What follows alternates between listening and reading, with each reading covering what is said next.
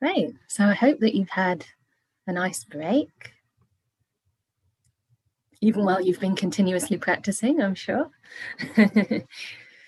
And not counting the moments when you're not practicing or when you're negligent, but just counting those moments that you are watering the flowers in your mind. That's the most important thing. My teacher Ajahn Brahm says every moment of kindfulness is like watering the Bodhi tree.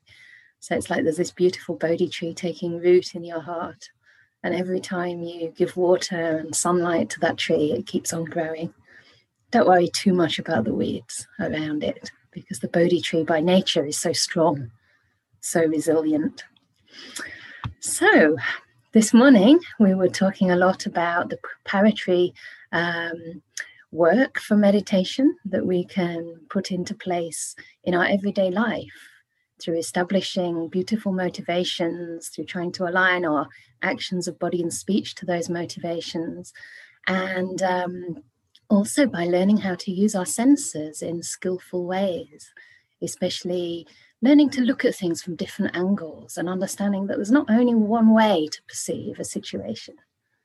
There's many different ways, and sometimes it's more skillful to just pick up the way that actually leads towards wholesome states of mind increasing, rather than to try to get to the heart of the matter and try to find some kind of objective or ultimate truth.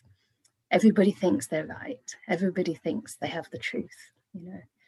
I do spend some time on social media promoting my project and just keeping people in touch. And it's very common to see posts that people put up and they say, this is not right. This is the truth. But what do you mean? Well, it's the truth. And you think, yes, but truth is so subjective, isn't it? It's so biased. And whose truth are we talking about? What's true for one is different for another. And so I think, rather than being obstinately attached to our version of events, sometimes we can have that flexibility of mind. It's another aspect of creating a soft mind. A soft mind is not only soft in the way it receives sense impressions, in the way it responds, but also in terms of its flexibility, its willingness to see things from other people's perspective and put ourselves in others' shoes. So this morning we talked about that, giving you some tools with which to help you approach your meditation. Another aspect is that I'd like to talk about starting off our practice with very clear intentions, and that's another aspect of sati, of mindfulness. So that when we sit down to practice, we not only establish our mindfulness and try to infuse it with these beautiful motivations of kindness, gentleness, letting go, but also we're quite clear about our purpose in the meditation, what we're sitting down and trying to achieve, what kind of direction we want to be moving in. And the Buddha said that you can know it's the Dhamma, you can know it's the teachings of the Buddha, including the precepts of restraint for monks and nuns, if it leads to peace, if it leads to disenchantment and disengaging. And really here we're talking about with negative states of mind. And of course, eventually, really disengaging with this whole sense of identification with the world, right? So this understanding that none of this really belongs to me. And what I'm actually taking as a sense of self or as me or mine is just nature doing its thing. So our hand, our grasping becomes looser and looser, and it becomes easier to just let life live through us without possessing, owning, identifying with whatever we experience. So I was thinking, there's another simile I wanted to share about the preparation, because when I first went to my retreat in 1996, it was a Goenka retreat, as I've mentioned before, in a very beautiful part of India called Dehradun. So it's in the foothills of the Himalaya in Uttarakhand now. It's known as Uttarakhand. That time it was Uttar Pradesh. And I wanted full immersion. I wanted to go to a retreat where there was no escape from my mind. So when I was reading the rules of, not even looking at other retreatants, never mind speaking, putting away pen and paper, not writing anything. So not only keeping noble silence of speech, but even as far as possible of mind. I was really keen because I just wanted to get to the root of how my mind causes suffering for itself and whether it can kind of dig its way out. So I had no real preparation other than this urge to know what was going on. And I think I was pretty okay in my conduct, but certainly not perfect in the 5 precepts by any account. I was a 19-year-old traveling around and open to all kinds of experiences. I never got kind of hooked on any particular illegal substances, but I did, do my little bit of experimentation because I felt that I just wanted to know for myself, and I'm certainly not encouraging that that's the way to go in any way, but I knew I was on some kind of search. So my journey led me to this retreat. And I went in, followed the instructions, sat there with eyes closed and opened my mind to this inner world. And it was as though I'd gone inside a cupboard, maybe a really tall cupboard with lots of different shelves. And I just opened the cupboard doors and everything just fell out. All the old jumpers with dust, all the kind of boots and the Wellingtons that I'd left there like years before, or maybe the toys from my childhood, or the CDs, or the songs, it all just kind of came tumbling out in my mind, of course. This is a metaphor. And it was really quite bizarre. Sometimes I would think that I was hearing the bell ring, and then I'd be like, was it the bell? And I'd open my eyes and there'd be no bell. I'd be just hearing it in my mind. And I even had a vision, which is a wholesome vision, of being a nun in a row of nuns wearing the Burmese robes. That was quite surprising because I don't think that I'd seen a photo of that. Perhaps I had, but it was a very clear vision. And basically, things were so vivid in my mind that it was almost difficult to differentiate between what I was just imagining and what was really going on. I wasn't, starting to have hallucinations or any kind of schizophrenic experience at all. But it was just interesting because it felt as though everything that had gone into my mind through the course of my life was now just falling out in no apparent order because there was no real preparation there. And I think, it's a nice simile because when we start to learn to differentiate between wholesome and unwholesome states, it's as though we've started to know where to keep things on which shelf. So on one shelf we have all our, nice t-shirts folded up neatly in a pile. That's the loving kindness shelf. You can pick down some loving kindness when you need to. And then another shelf or the bottom of the wardrobe might have your shoes, your boots. So the cupboard starts to be a little bit more orderly. Yeah. And we can open that cupboard. And first of all, it doesn't just fall out on us, but we can actually go to the place we want to go to find what we need. And it's similar with the mind. We start to develop some tools. So we look in our mind and we see, okay, so there's a little bit of tension here. There's a little bit of irritation with what maybe some sense impressions that have gone before. Where's the shelf of loving kindness? Can I go there and just, take out a little bit of metta for my mind as an antidote? Yeah, so we have these different tools.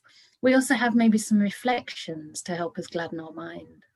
So what we did before in the practice was to kind of bring up a sense of virtue, anything that you can remember that you've done that's maybe benefited yourself or someone else, however small, or even just a quality that you see and recognize in yourself, or perhaps you just recognize the beginnings of that quality, but you can appreciate that it's something you value and want to develop further. And we can bring this up and reflect. And the Buddha called this silanusati or chaganusati, reflecting on one's own virtue, reflecting on one's own giving. Chaga is like generosity, goodness. And also, of course, Buddha, Dhamma, Sangha, we can reflect on the beautiful qualities of a Buddha, of someone who has purified their mind and awakened to the Four Noble Truths, to the point where there is no possibility anymore for him to develop or generate craving and aversion. Somebody who has so much wisdom and compassion that just becomes an automatic response to whatever happens in life, to whoever's in front of them. They just respond wisely and in a compassionate way. And there are beings like this, we can meet them even today. to a greater or lesser degree. I mean, we don't have to have enlightened teachers, otherwise most of us would be out of a job. We'd never dare to even get going, you know, until probably most of us have already passed away. But we can see certain qualities in others that really just reflect our own potential back to us.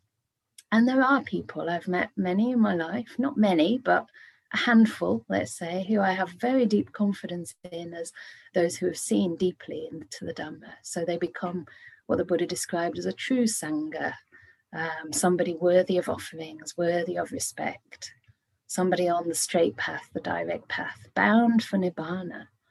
And this can really gladden the heart when we're able to connect with those qualities in such beings and recognize that we wouldn't notice them in others if they weren't at least starting to flourish in ourselves.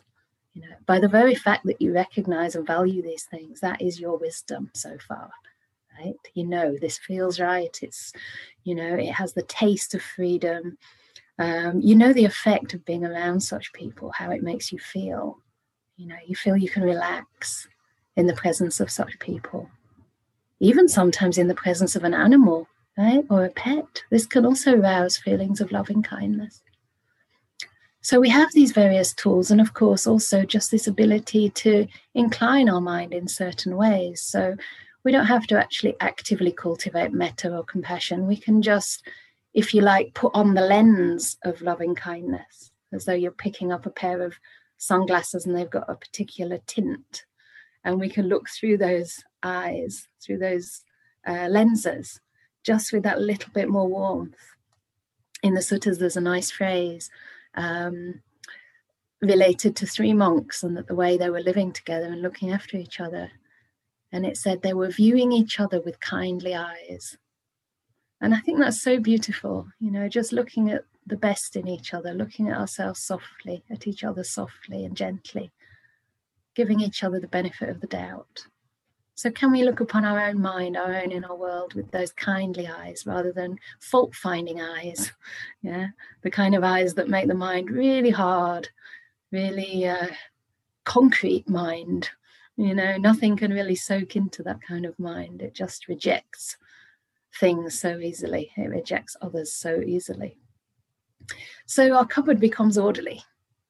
And to take that simile a little bit further, you can almost imagine that as we progress on the path and those wholesome qualities increase, everything that's just junk, you know, is removed from that cupboard. So there's less and less actually in there, to the point where one day the shelves start to disappear. You open that cupboard and even the shelves have gone. There's nowhere to keep anything anymore. And of course, in that simile, the shelves are like the sense of self. You could imagine them like the 5 khandhas. So we no longer identify with our body, with perception, thought, feeling, will, or consciousness. So that cupboard becomes completely empty. We look inside and there's just space. There's just emptiness. Nothing to cling to, nothing to keep. The Buddha actually said, Sabbe dhammam nalam abhinivesanaya. It means there's nothing worth clinging to. There's nothing worth keeping. Which might sound, in a way, quite shocking. But in another way, it's also a huge relief. Because it doesn't mean that we reject life, we reject experience. It just means that we don't try to cling to it or own it. We don't try to possess it, you know, in ways that really burden the mind. Instead, we free our mind. We free this cupboard, there's space, there's air that can pass through. Yeah. So this preparation creates a mind that is orderly and a mind that is ready to settle into sati, into establishing more mindfulness, and also into the deep states of samadhi, the deep states of calm. So I wanted to talk about samasati a little bit more. And as promised in the blurb, because we have to write blurbs, so I try and keep on my theme. I want to talk about it not only as awareness and attention, but also its function as gatekeeper, because this is something that's often overlooked, I think, in definitions of right awareness.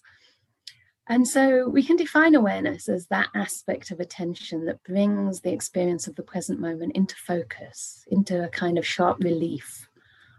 And also is able to sustain that focus on the experience for long enough to see more deeply into the nature of things. So, of course, if we really can sustain our awareness on, you know, the body, on the mind, after some time we start to see that it's changing all the time, that it's impermanent. Yeah. And not only that it does change, but that it is changing from moment to moment, almost like many times in a second. Some kinds of Vipassana practice, you can get this kind of experience very clear. You can actually feel bodily sensations arising and passing so quickly, like the Buddha explained it as mustard seeds just popping in a pan. Sometimes I use mustard seeds, and the minute they get to a certain heat, they start, and if you don't take them off the heat, or if you don't have the lid on, they just go everywhere. So you have to keep the lid on, take them off the heat, and let it all settle down. And sometimes it feels like that in the body and mind. It's everything's just coming and going so quickly, you know, there is really nothing to hold on to. So this awareness helps us to see these things. And of course, if it's changing so fast, how can we really say, this is me? You know, if it was a self, the Buddha said, we'd be able to say, may it be this way, may it be that way. May it not lead to affliction. Or may it not disappear, right? Things we want to keep, we don't want them to vanish, but they vanish in their own time. When those causes and conditions fade, the result of those causes and conditions, the effects also disappear, right? So we can't do that. And because of that, we can't really consider these things as a self. And there are certain functions of mindfulness as well. So this is, you know, the way we direct our mindfulness to those areas of body and mind. But it also has certain functions right from the beginning of the practice. And the first one is to actually prevent the setbacks to training, which in this case means, I didn't write down the quote, but I think it's in the Anguttaras, to prevent the setbacks in the training, which means lapses in your virtuous conduct. Yeah. So because you're mindful, it's less likely that you're going to break any precepts or that might cause yourself or other people harm. You can stop yourself before you move into that unwholesome speech or act. You know, you can recollect that, oh, you know, I had this instinct to just like squish an ant or something. But because you're mindful, it's like you put the brakes on the mind. Yeah, you put the brakes on and you actually are able to stop yourself doing that wrong thing. And I think it's really helpful to reflect afterwards, oh, I was able to stop doing that. And how did that feel? Because a certain amount of confidence and strength comes from knowing that you can restrain. And then the second one is that it helps us restrain the 5 hindrances. And as I said earlier, these 5 hindrances, they're actually defined as obscurations of the mind that weaken wisdom. So it's as though you've got a curtain or a veil in front of your eyes. So in this case, it'd be like wearing a pair of spectacles that are really, really dark or really dirty, and you're trying to see something clearly through those. You're only going to see kind of blobs and, you know, blotchy sort of things, forms that are quite dim or that seem very far away, even though they're close. You know, a bit like when you go into a darkened room, you don't really see very much because the lights of the mind have not really turned on yet. So these 5 hindrances like obscure the mind. And it's really interesting. I had this experience in meditation. I mean, many times, but this time was particularly pronounced, where one moment I was just peaceful, just kind of going on with the breath, and then suddenly noticing, oh, there's a joy here. There's a really subtle kind of bliss. And then that bliss kind of came up as a really strong energetic force in the mind, like lots and lots of energy. And with this ability to just remove these hindrances quite suddenly. And it really felt as though curtains were being pulled back, pulled back, pulled back. And almost as though there was only a very thin veil, really, between, you know, this kind of more occluded state of mind and something much brighter and much more energized. And sometimes it's like that, you know, we just slightly shift the focus of our awareness and boom, you know, something shifts. Or maybe there's just a little bit of ill will in the way that you're observing the breath. You know, it's like, you're okay, breath, but I'll be with you as long as you change, you know. Have you ever had that? Like, this is okay, I'm being patient. It's like, being patient, but nothing's happening. More patient, okay, more patient, more patient. But you're waiting for something to change, right? Because actually you don't really enjoy, you don't really value what you already have. So this is a subtle kind of aversion. It's like, in a way, an upper kilesa, like one of the more refined manifestations of ill will. And just by, remembering things like contentment, the loving kindness that really asks for nothing in return, unconditionally giving yourself to the moment, sometimes everything can just brighten up. The mind becomes steady, it becomes really clear, and you can enter a deeper state of meditation, deeper, calmer, more peaceful state of mind.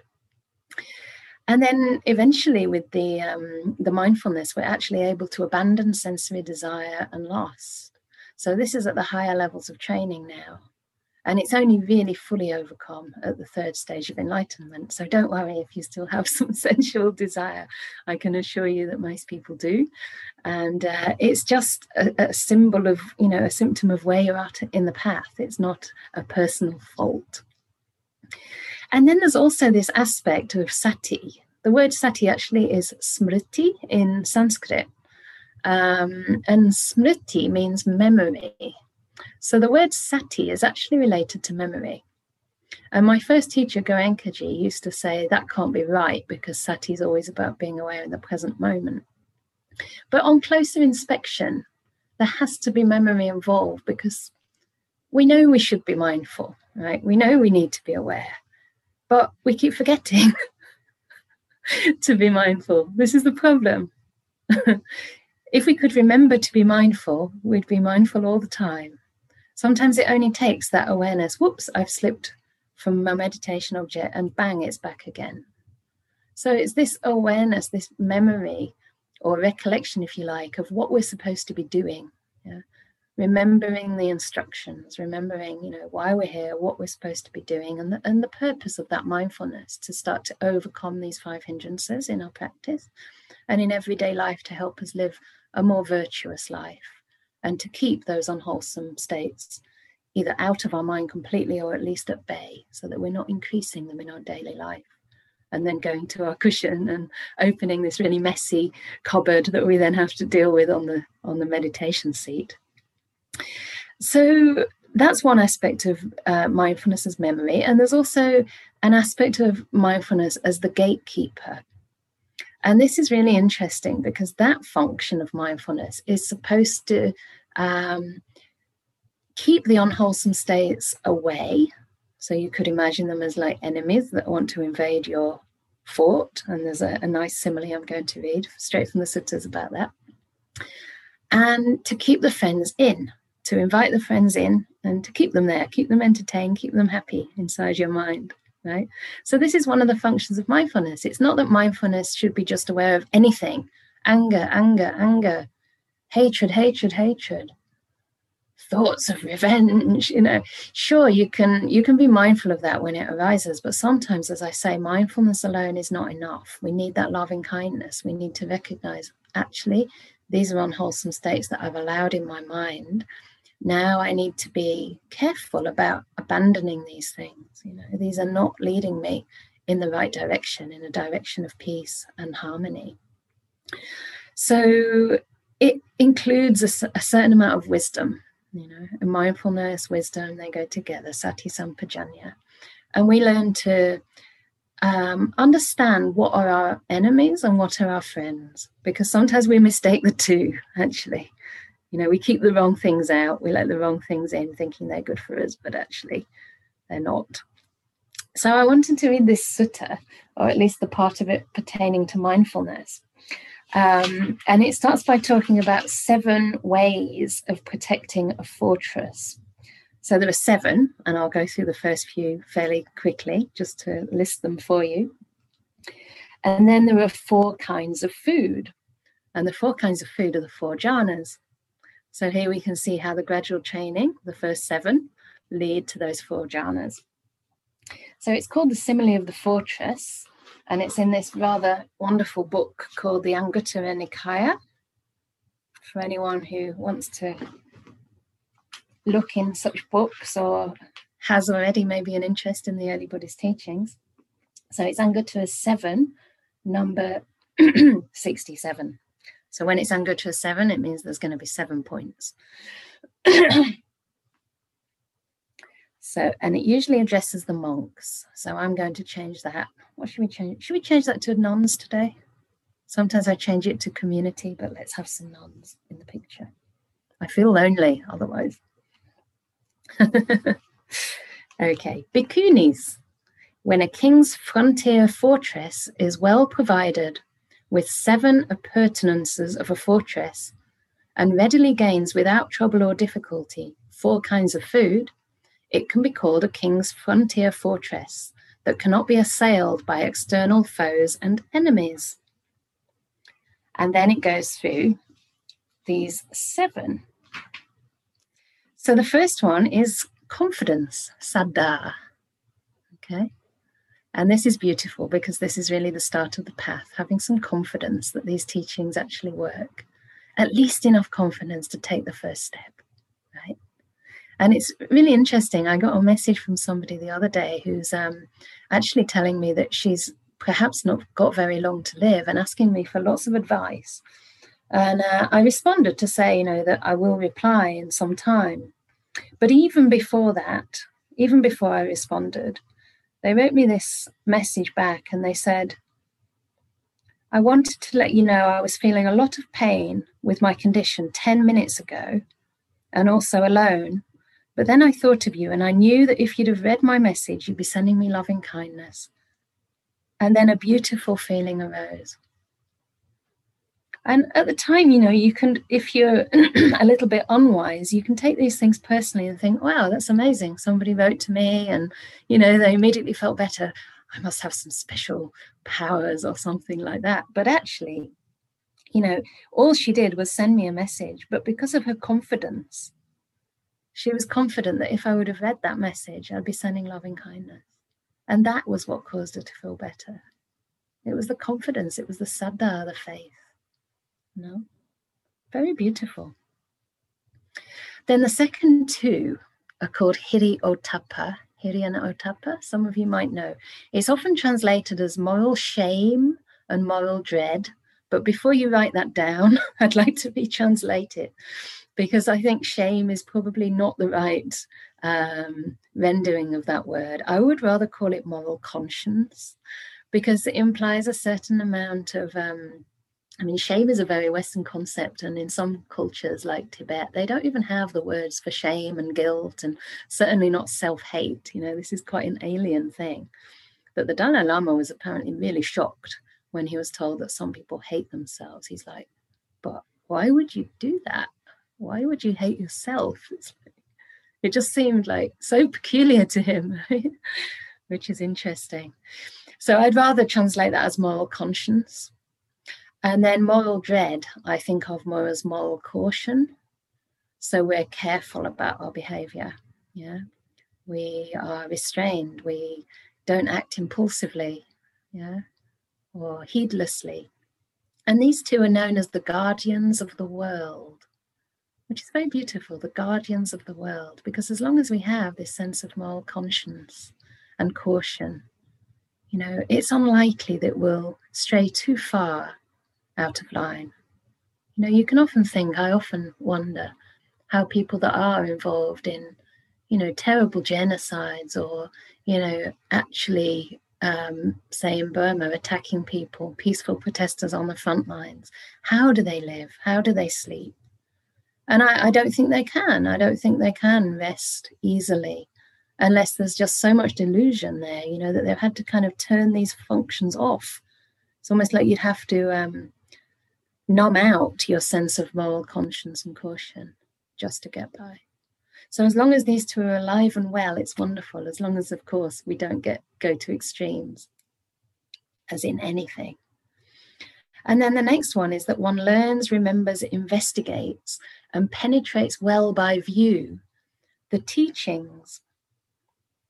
And that, again, memory remembers the teachings, reflecting upon them, applying them, even experiencing them, right? Penetrating them well. And the fifth one is that one arouses energy for abandoning the unwholesome and acquiring the wholesome. Yes, I should have said at the beginning, actually, that all these 7 are ways to abandon the unwholesome and develop the wholesome. So I missed that out.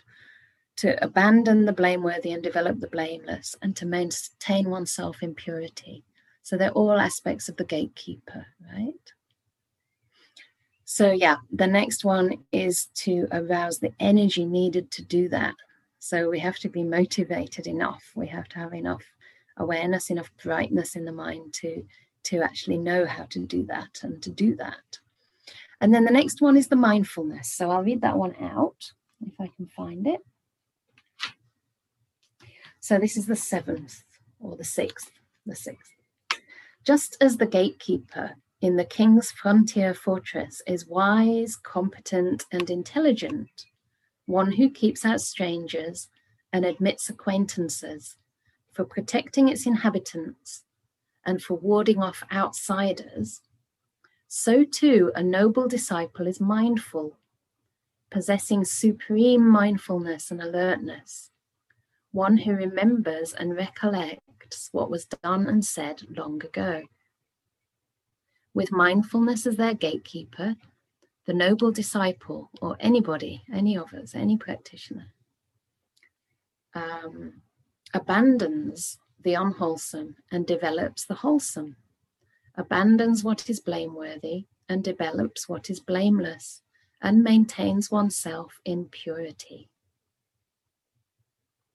And then the next one is the wisdom that actually discerns the arising and passing away of phenomena. So they are the 7 ways to develop the wholesome, abandon the unwholesome, and maintain oneself in purity. Yeah.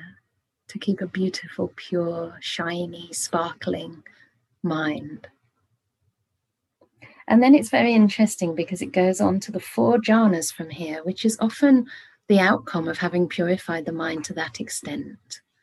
You know, so a clean mind, a mind without hindrances, is capable of perceiving very subtle experiences. And then it talks about the 4 jhanas being easy to attain without trouble or difficulty at this point. Just as, bhikkhunis, much grass, firewood, and water are stored up in the king's frontier fortress for the delight, relief, and comfort of its inhabitants, and for warding off outsiders, so too, secluded from sense pleasures, secluded from unwholesome states. So now we're actually far away from those unwholesome states.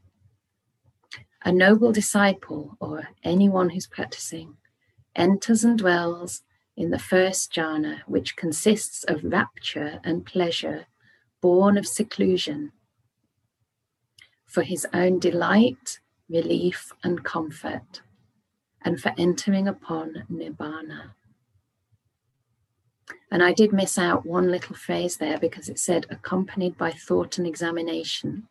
But this is actually a really unfortunate translation because there's actually no thinking in these states. Thinking stops long, long before. Thinking is actually one of those enemies that we sometimes think is our friend. So as I said, we have to know which is which, right? And even in the Vitakka Santana Sutta, there are 5 different ways of overcoming thought. And even when we've managed to develop wholesome thought, the Buddha still says that that wholesome thought, although it won't defile the mind, it will make us tired. It will tire the body and mind. And when the mind is body is tired and the mind is tired, it's not stable enough to enter those peaceful states. So actually it's the silence that is our friend. And the silence develops a long time before we get close to these jhanas. So that translation is for the 2 words vitakka and vichara. And in the context of jhana practice, that really means directed and sustained attention, not thought. And what does it say here? Thought and examination. It's more like vitakka is like ringing a gong, and vichara is like the sound of the gong. So vitakka goes to its object, to the breath, and vichara stays with it, keeps on experiencing it for prolonged periods of time. So these two are actually subverbal, they're not verbal. So these are these beautiful states of mind. And of course, by then we have a very beautiful heart, we have a very beautiful mind for the duration of that time. And because the hindrances have been really kind of, what could you say? It sounds a bit violent to say knocked out, but they have been abandoned, let's say, for that duration, so that after those states, the mind will be really bright and energized. And at that point, it has the possibility to see things as they truly are. The Buddha says again and again in the suttas, Samadhi Pachaya Yatha Bhuta Jnana Dasana. That means from samadhi, one sees things as they truly are. And it's precisely because those hindrances are overcome that we have a chance to see through lenses that are clear, completely clear. They maybe even have like special, what do you call it, magnifying effects, so we can see closely phenomena that we'd never see with our ordinary lens. And also that we can sustain our awareness on something and really penetrate deeply into it to see things we've never seen before. That's also why the Buddha likens it to a mind of molten gold. He said that when the 5 hindrances are there, it's like it makes the gold brittle. There's lead, copper, tin, or dust or sand in the gold. So you have to melt that gold down, take out the impurities, melt it down, and then it becomes workable, pliant, malleable, and not biased to what it's going to see. So it's able to see deeper realities such as impermanence, such as non-self, without being shaken, because you've already got this deep inner resource of incredible bliss. And the Buddha describes the jhanas, the 4 jhanas, as the bliss of renunciation, nekkhamma sukha, the bliss of seclusion, paviveka sukha, but real seclusion, like paviveka means, viveka is like seclusion, paviveka is an intensifier. That means like full seclusion, not only from sensual pleasures, but from the sense world itself. Yeah, really secluded, deep, deep inside. And then he said it's upassama sukha. That means the bliss of peace. So you see, this is a very different kind of bliss than the bliss that excites, the bliss that stimulates the senses and makes us hungry for more. It's the bliss of peace. A peace that's so satisfied, the mind doesn't want to move. And then finally, he calls it Sambodhi Sukha, the bliss of enlightenment, which can be confusing because it's not enlightenment. These are samadhi states, but it's so powerful. And those who've experienced this time and again will say, that they can understand why people might feel they're enlightened at that point, because there's this feeling of like union with something, union with God if you're a Christian, or something like pure consciousness, pure love. So some people take this as like a transcendent state. And of course it has transcended the ordinary sensual world, but it's still not the final goal. It's just, in a sense, a way of resourcing the mind very deeply, but it is still a stepping stone to be able to use that powerful mindfulness that's purified actually in the 4th jhana to then penetrate the truth of the way things really are. So it's at that point we can say our perception is actually reliable, when we're able to see things like impermanence, suffering, and the whole field of suffering, which even includes the field of pleasure, right? Any experience, any perception ultimately is suffering because it has to pass away, and non-self. So none of this belongs to us. And these are deep teachings, and I mean slightly scary teachings. I remember, practicing in India. It was actually a retreat with Goenkaji himself many years ago, and I was having this experience of things just dissolving, just passing away, like everything was just almost like sandbanks, just, passing. And I thought, gosh, all these things, the people that I love, the things that I sort of identify with in my life, none of them really are mine. And I said to him, there's this sadness, that comes. And he said, that's natural. That's really natural at this stage, because it is kind of a shock in the beginning. But after a while, it becomes an enormous relief. And this is just a small insight. This is not like a deep, liberating insight, but these kind of things come along the way. I mean, people talk about liberation all the time now. That's why I want to emphasize the difference between real full liberation that makes one a noble person and liberation in the sense of, what a relief when we just have any insight arising in meditation.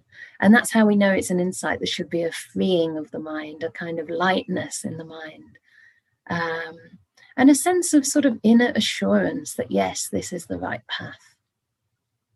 And I think that's what, this practice has given me more than anything, is just this sense that there's a path.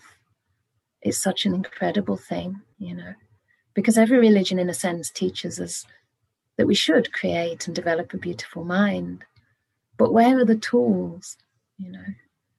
Much of the time, it's more like a commandment or a should. And it's like, every alcoholic knows that the next drink won't be good for them, but how can they help themselves? This is what addiction is. So without some kind of training of the mind, training in perception, training cultivating wholesome states, we might know more, we might be more moralistic and judge ourselves and judge others around us, but it might not really help us very much. So I feel that the Buddha's path is just so wonderful, and we can take a lot of delight just in, every single step we take, because we can know one step is that one step closer to the goal. You might still have many overwhelming emotions that come up. I have them myself, and what I'm doing at the moment is really hard. I mean, I'm the only fully ordained nun in the country. It's incredibly isolating to feel that not even the main Sangha here accept us, There are no other monastics around who I can just meet. Actually, I say that. There's one monastic here today, which is very nice, but we haven't met yet. She's in Oxford and she's not so well, but she's here. I just wanted to say hello to Venerable Dhammadinna. She's here. But I haven't actually seen another monastic in person for more than a year. Of course, it's Corona. The Corona pandemic is still going on, and I've been very careful. But it has a lot of challenges when you're trying to in a way, somebody used this word recently, revolutionize the Sangha. I mean, it's a big word, but I gave an interview with my teacher, Ajahn Brahm, about bhikkhuni ordination and why it matters. And somebody said at the end, it is revolutionary what you're doing, because you're going, against the patriarchal systems that are so strongly in place, and trying to, represent women and allow women to see that there are opportunities that maybe they're not aware of, that we can claim the inheritance that we received from the Buddha. But it takes quite a lot of confidence to walk that path. But I just encourage myself by knowing that my motivation's good. And there's actually another sutta. Maybe I'll just read it out before we do some meditation, because it's very nice. And it talks about the difference between pleasant feelings or unpleasant feelings and virtuous states of mind, because the two aren't always the same. You can have an unpleasant feeling but still be on the path. You can have a pleasant feeling but still be cultivating the unwholesome. So this is from the Majjhima Nikaya number 70. And the Buddha says here, when someone feels a certain kind of pleasant feeling, non-virtuous states increase and virtuous states diminish. But when someone feels another kind of pleasant feeling, non-virtuous states diminish and virtuous states increase. So two kinds of pleasant feeling here. And I think the point is that one of those pleasant feelings is more along the lines of sense pleasure that maybe involve even breaking your precepts, like greed or envy. It might feel good at the time. Actually, envy doesn't, but greed might feel good at the time, or, indulging in sense pleasures might feel good at the time, but it actually causes the wholesome states to diminish. The other kind of pleasant feeling causes them to increase. So they're the kind of pleasant experiences that we're developing through beautifying the mind. Then he says, when someone feels a certain kind of painful feeling, non-virtuous states increase and virtuous states diminish. But when someone feels another kind of painful feeling, non-virtuous states diminish and virtuous states increase. So we can actually be suffering and yet still increasing our wholesome qualities. And the example that comes to my mind is just when you feel doubt, or you feel like things are really difficult, but you still carry on. You have that confidence, that perseverance to just trust and take one more step, even though you're tired, even though your small sense of self might be saying, I don't like this, but still it's the right thing to do. Or perhaps you exercise a bit of restraint and it's unpleasant at first because you wanted to have that extra bag of crisps or whatever, so you get an unpleasant feeling, but actually that restraint comes in handy at a critical time in your life and prevents you from doing something really harmful to yourself or another person. Yeah.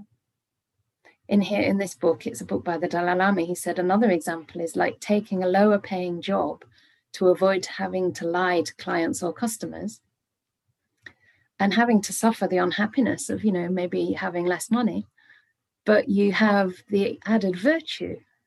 And in the long run, this is going to be for your benefit. So some of these qualities, they might not have instant results. You might be performing wholesome acts for a long time and not get any pleasant reward. But we're looking at long-term happiness, not short-term trifling worldly gains. Yeah. So that's really important. And to just trust that if your motivation is good, you will benefit in the long run. There's no other way it can go. So trust in that kindness, trust in those right motivations, and then you can really say that you're walking this path. So somebody asked for the name of the book. So it's going to be posted in the chat, but I think it's probably the Anguttara Nikaya, which is one of the books from the Pali Canon. It's called the Numerical Discourses, and they're big, heavy books translated by Bhikkhu Bodhi. So you can find them on, the usual places, like also wisdom publications, but of course also the big bad booksellers. You know who I mean. So it's up to you where you want to find those things. And yeah, if I get a chance, I'll write it in the box, or maybe one of the co-hosts can spell Anguttara. Yeah. Okay, so that was a slightly longer talk than I had meant to give, but I enjoyed it. I hope that I'm not losing any of you. So shall we do some meditation once again? Yeah. So this meditation will be for about half an hour. If you wish to take a 5-minute break, you can. Should we do that? Should we have a 5-minute break, or is everyone good? You all look pretty good. Okay. So just adjusting your posture however you wish. I can see my two friends there together. That's nice. Hi, Anna and Karen. Yes. All cozy.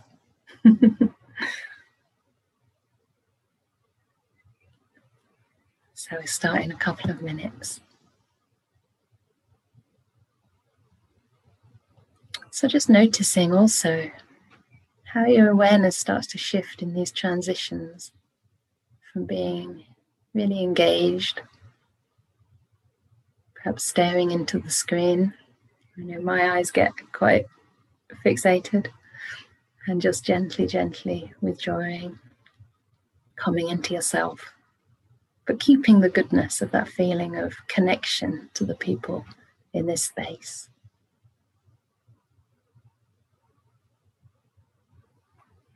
Having a sip of water if you wish.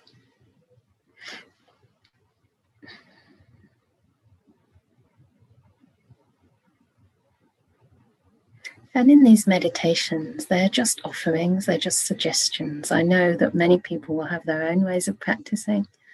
I know that you were with Ajahn Suchito last week, who has a very embodied, energetic sort of way of working. I know that Bhante Bodhidhamma, somebody mentioned him, he has another Mahasi-style method of noting. So do feel free to use any method that works for you. My main encouragement will be to focus on the way that you're aware, not so much what you're aware of.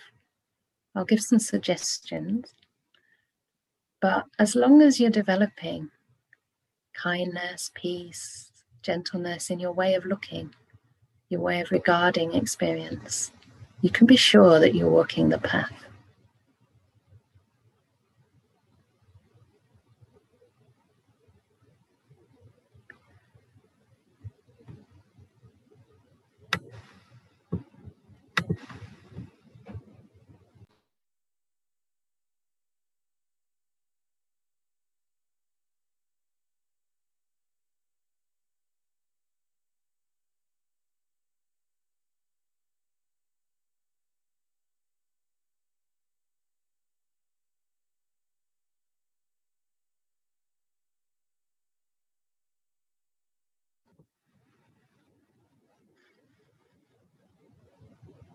So gently closing your eyes,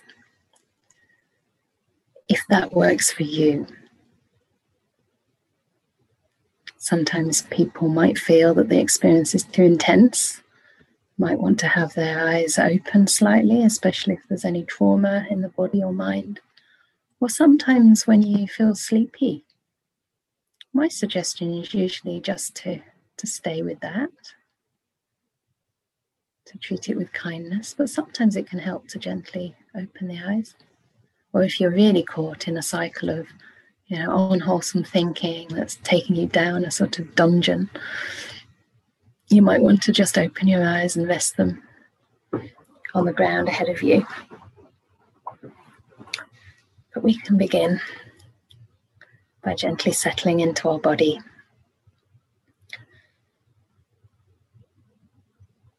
And maybe taking 2 or 3 slightly deeper breaths. Relishing the ability to breathe clean air, to breathe easily, energizing the mind, and then to release.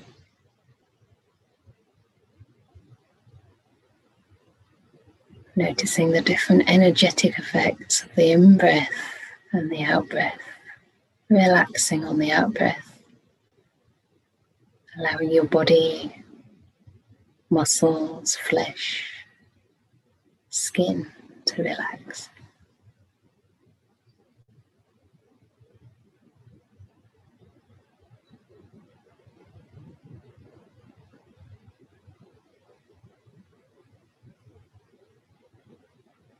Just enjoying these slightly longer, deeper breaths.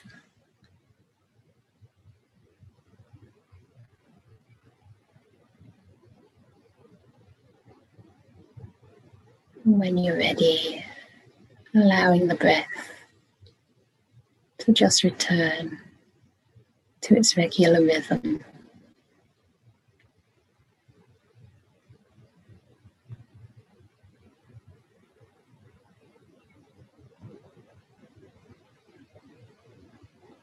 And settling into your body.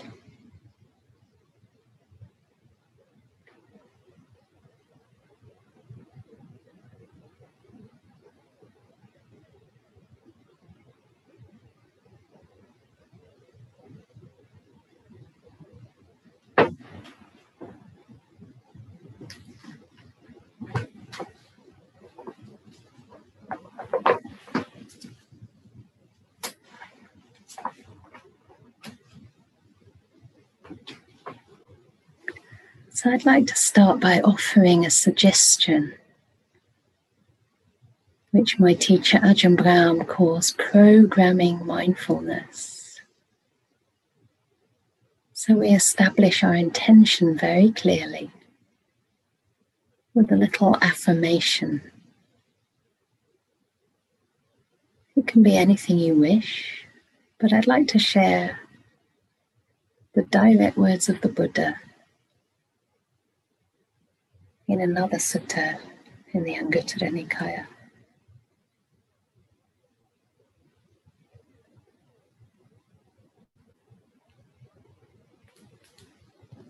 My mind will be firm and well settled internally.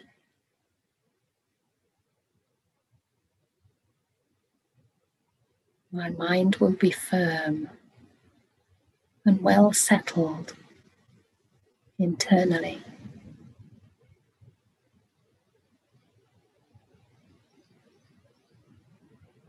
My mind will be firm and well settled internally.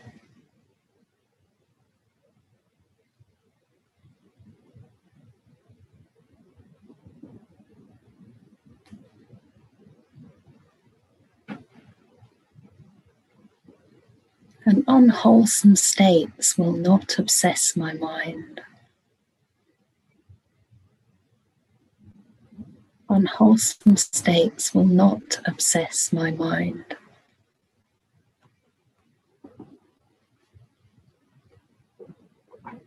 Unwholesome states will not obsess my mind.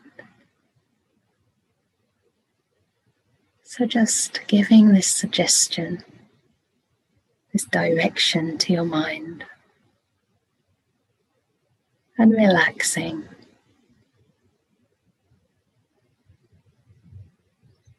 Letting mindfulness do its job. You've established the conditions. And now we're just going to water those seeds. Water the Bodhi tree in our mind.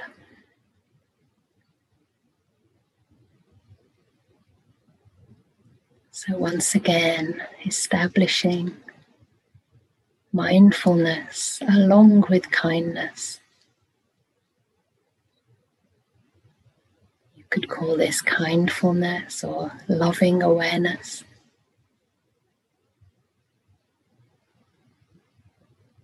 As though mindfulness were like the light of the sun, and kindness, friendship,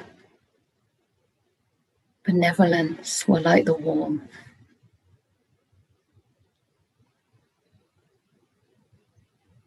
And bringing that to bear, to shine on your body, starting from the top of the head.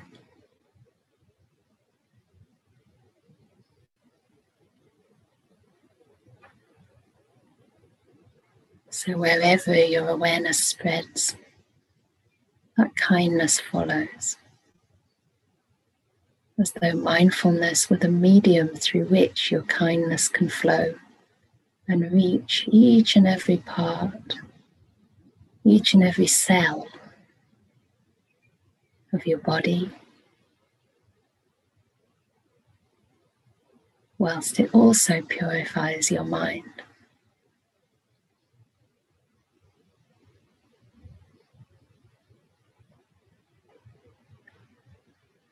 Spreading that beautiful kindfulness across the whole scalp area, noticing any sensations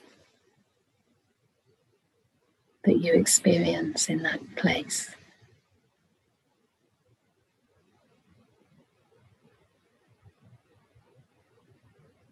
Perhaps different sensations on different parts of your scalp area. Maybe tingling, warmth, cold, throbbing, aching.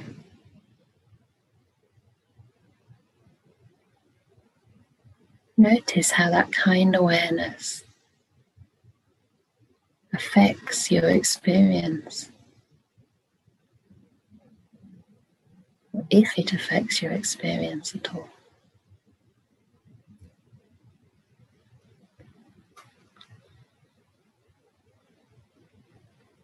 A kind awareness that just gives things space, allows them to be, allows the nature to unfold.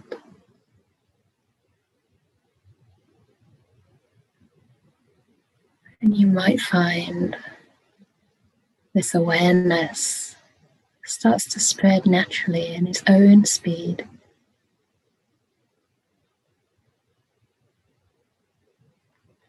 across the brow, forehead, releasing and relaxing any tension in the brow, the temples, the eyes, the eye sockets, as though your eye sockets were just floating in empty space. Your eyeballs, rather.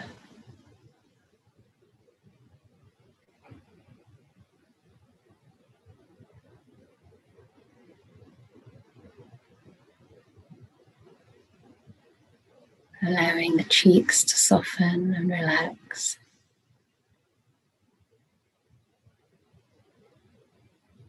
Noticing sensations on the cheeks, the lips, the jaw.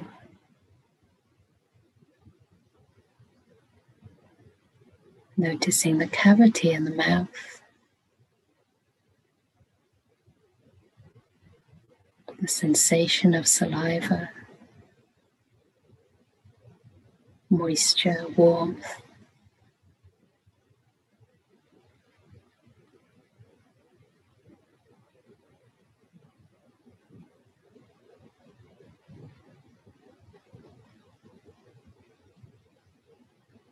Bathing your neck and your shoulders in this kindfulness.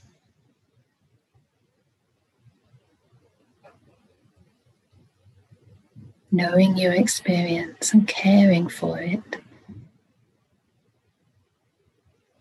the way a mother would care and soothe a child.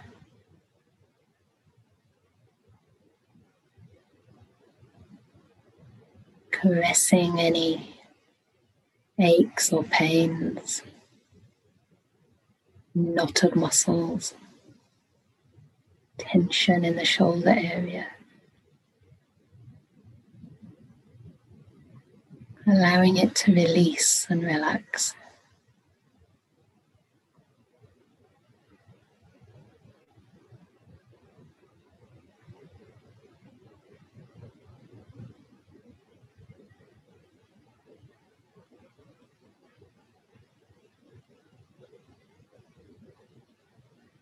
You might wish to spend longer on any areas of tightness, maybe injuries. Just infusing them with kindness and care, as though the sunshine were penetrating right through the muscle, giving those muscles full permission to relax, to repair.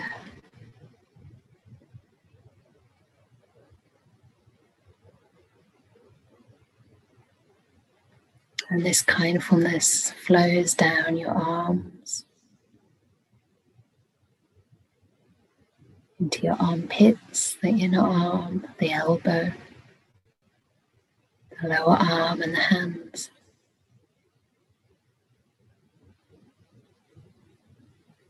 Notice if your hands are relaxed or holding tension. Just allow them to be. Receiving any sensation in your hands, your palms, your fingers, and fingertips.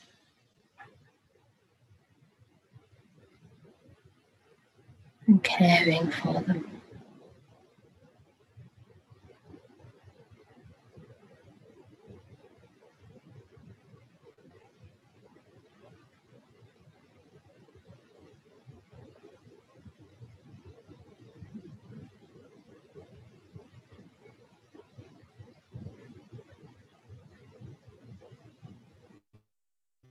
And spreading this kind awareness down your neck, your throat, chest,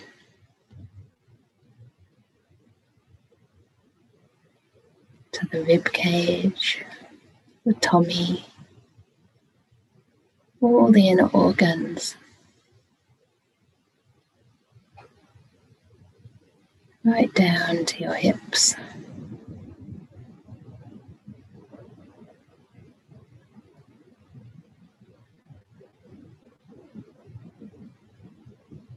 Flowing down your back, covering every area of your back, the way the sun would shine from behind, warming up the whole back area, right down to the buttocks and the hips.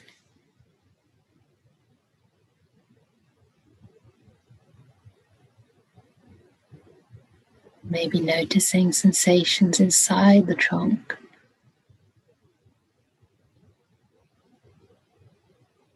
Without trying to identify various organs, but just experiencing the felt sense.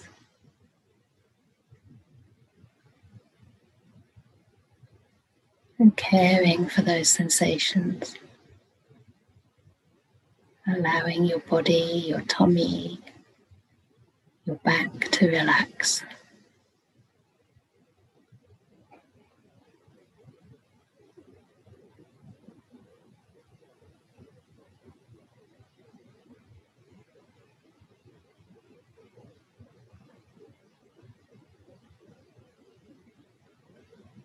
If you find your mind is becoming tight or tense, maybe getting stuck around disagreeable sensations, see if you can gently spread your awareness to include some of the area around that difficulty, noticing how those sensations change.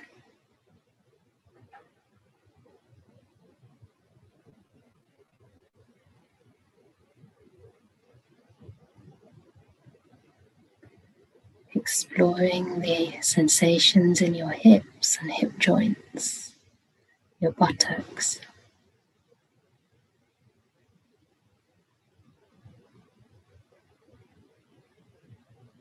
your thighs,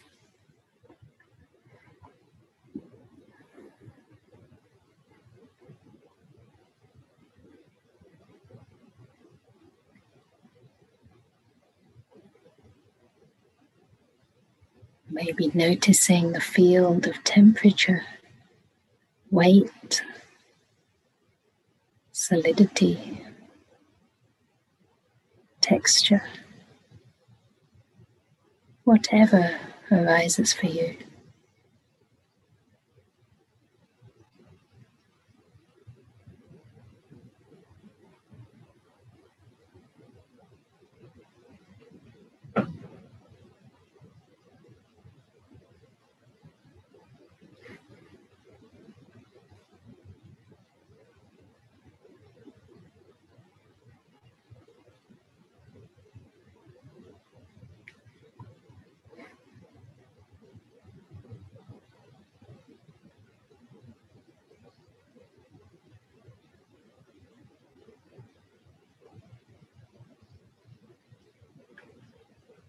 Just keeping your mind relaxed, being kind to your body.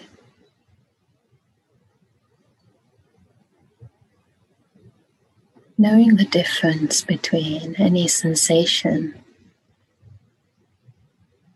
that is unpleasant and yet can be soothed with kindness, with kindfulness, and sensations that may be caused by overstraining.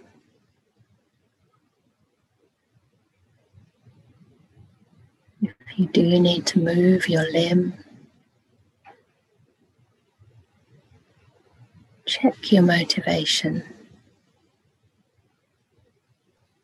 If it's one of compassion, then feel free to just gently adjust,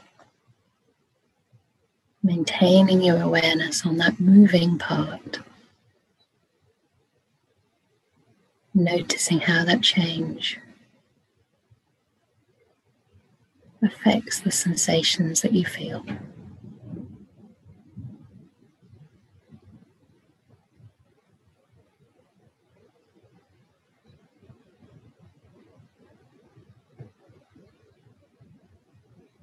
And this mindfulness with kindness spreads into your knees,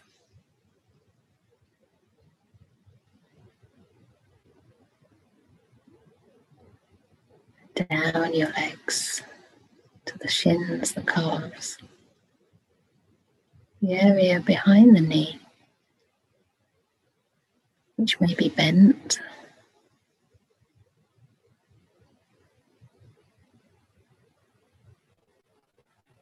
all the way down to your ankles and your feet.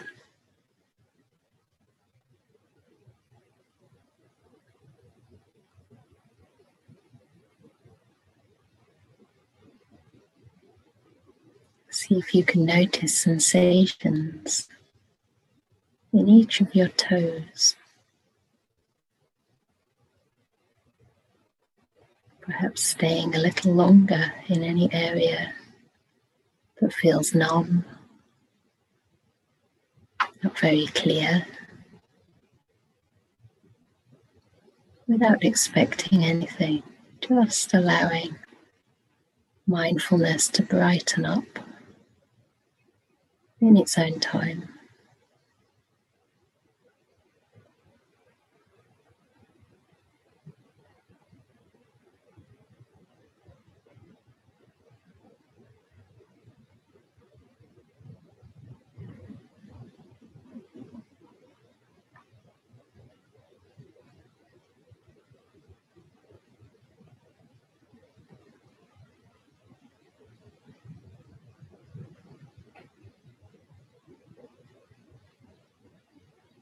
Now just noticing when you've covered each and every part of the body, just getting a sense of the body as a whole.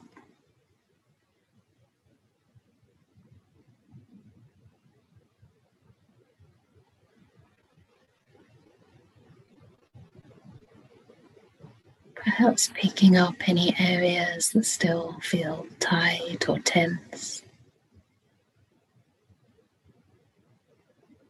Imagining giving them a mental massage, as though your kindfulness was swirling around them, bathing them in kindness and warmth.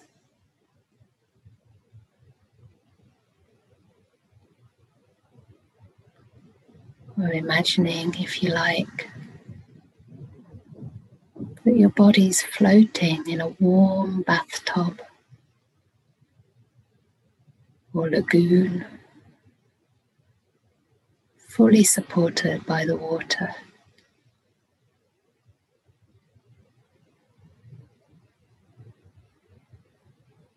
So no holding, no tension is needed at all.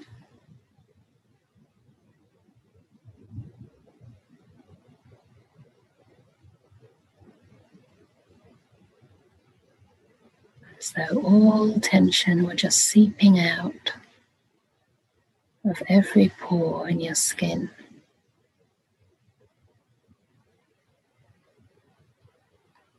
And you're just floating in this warm pool of water, totally at ease.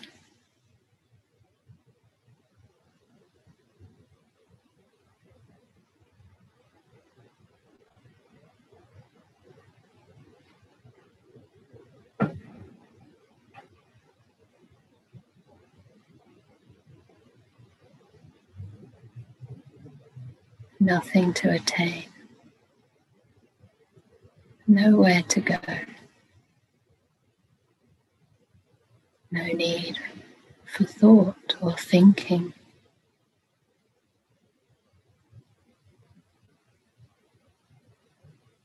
Noticing the silence between your thoughts, the silence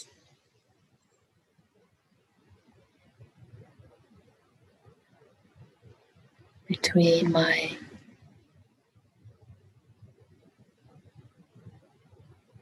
words.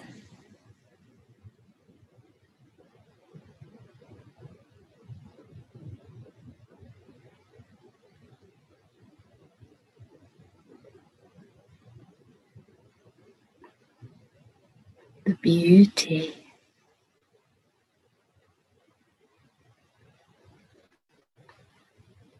the simplicity of a gentle and quiet mind.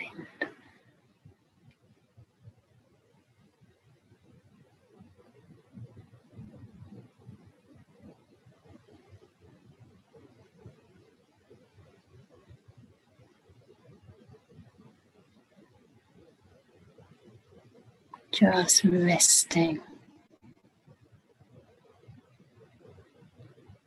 in this silent mind.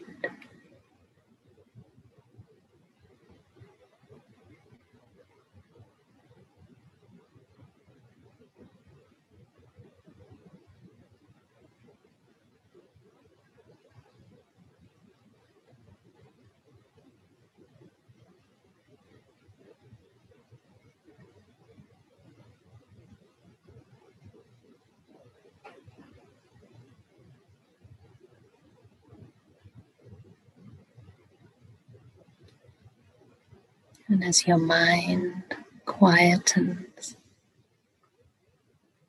simplifies,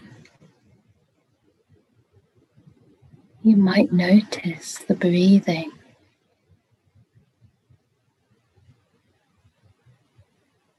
If the breathing comes into your mind, just welcome her.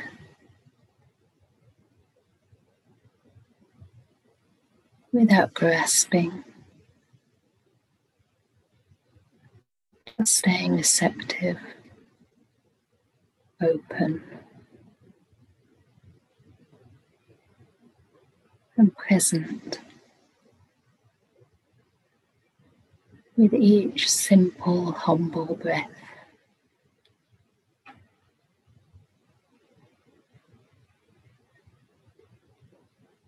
Allowing the mind to rest on the breath, to trust the breath,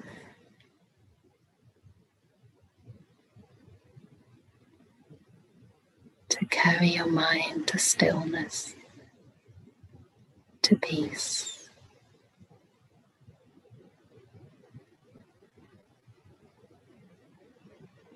Knowing you can always come back just to this beautiful attitude of kindness, gentleness, no matter what arises.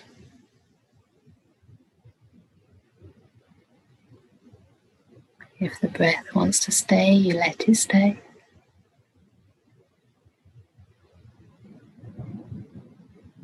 If it leaves, let it leave. You just keep on cultivating a beautiful attitude in your mind. And all these beautiful, subtle objects of meditation will be attracted to come and visit in their own time.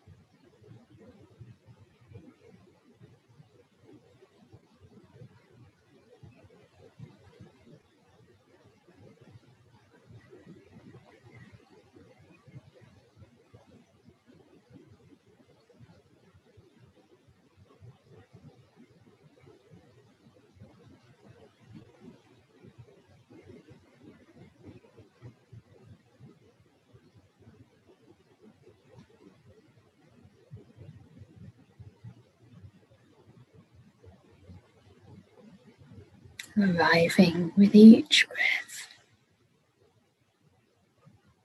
delighting in each breath, as though this breath, this moment, the only moment in the world. Treating this moment the way you treat the most precious of friends.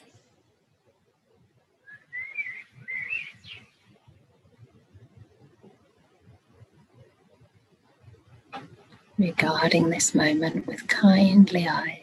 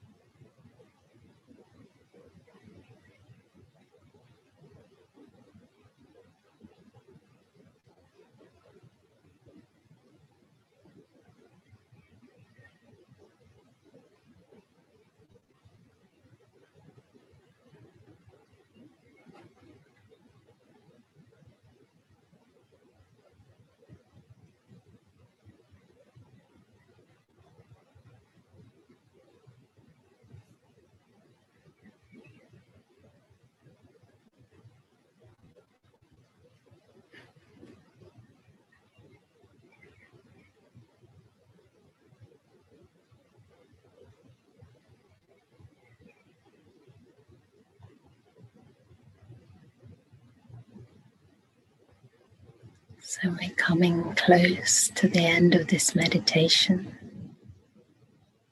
but you can carry on if you wish.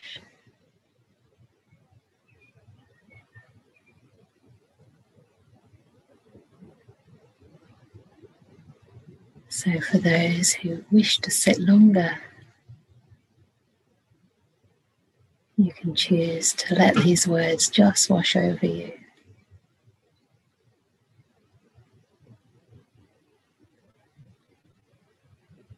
For those who wish,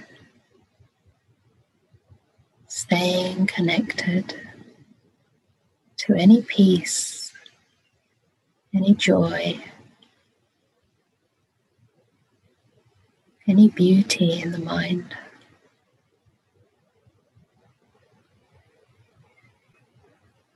You can very gently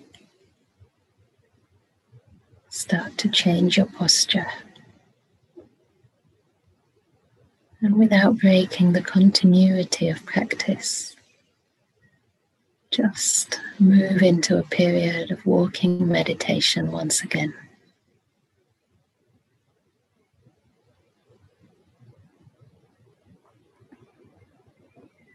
So give yourself time to emerge.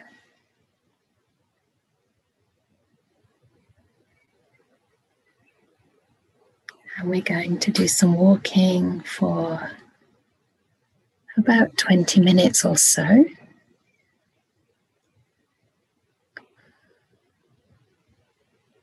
And then have another silent meditation after that. We will have a tea break after the silent meditation.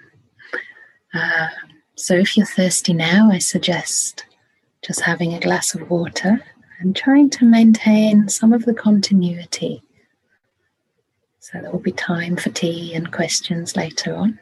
But this is like the heart of the day now. So it's really nice if we can continue to build that momentum, that cultivation of wholesome states. So you might wish to do some walking in your home or maybe outdoors. See what works for you. And please don't push yourself with any of these instructions. If you really feel too tired and you just want to curl up in a ball, that's also okay. Yeah, that's really okay. So just see how you can best nourish yourself.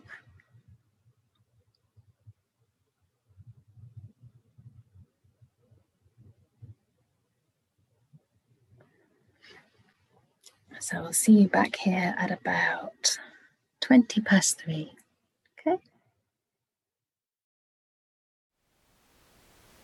Thank you for listening. To learn how you can support the teachers and Dharma Seed, please visit dharmaseed.org/donate.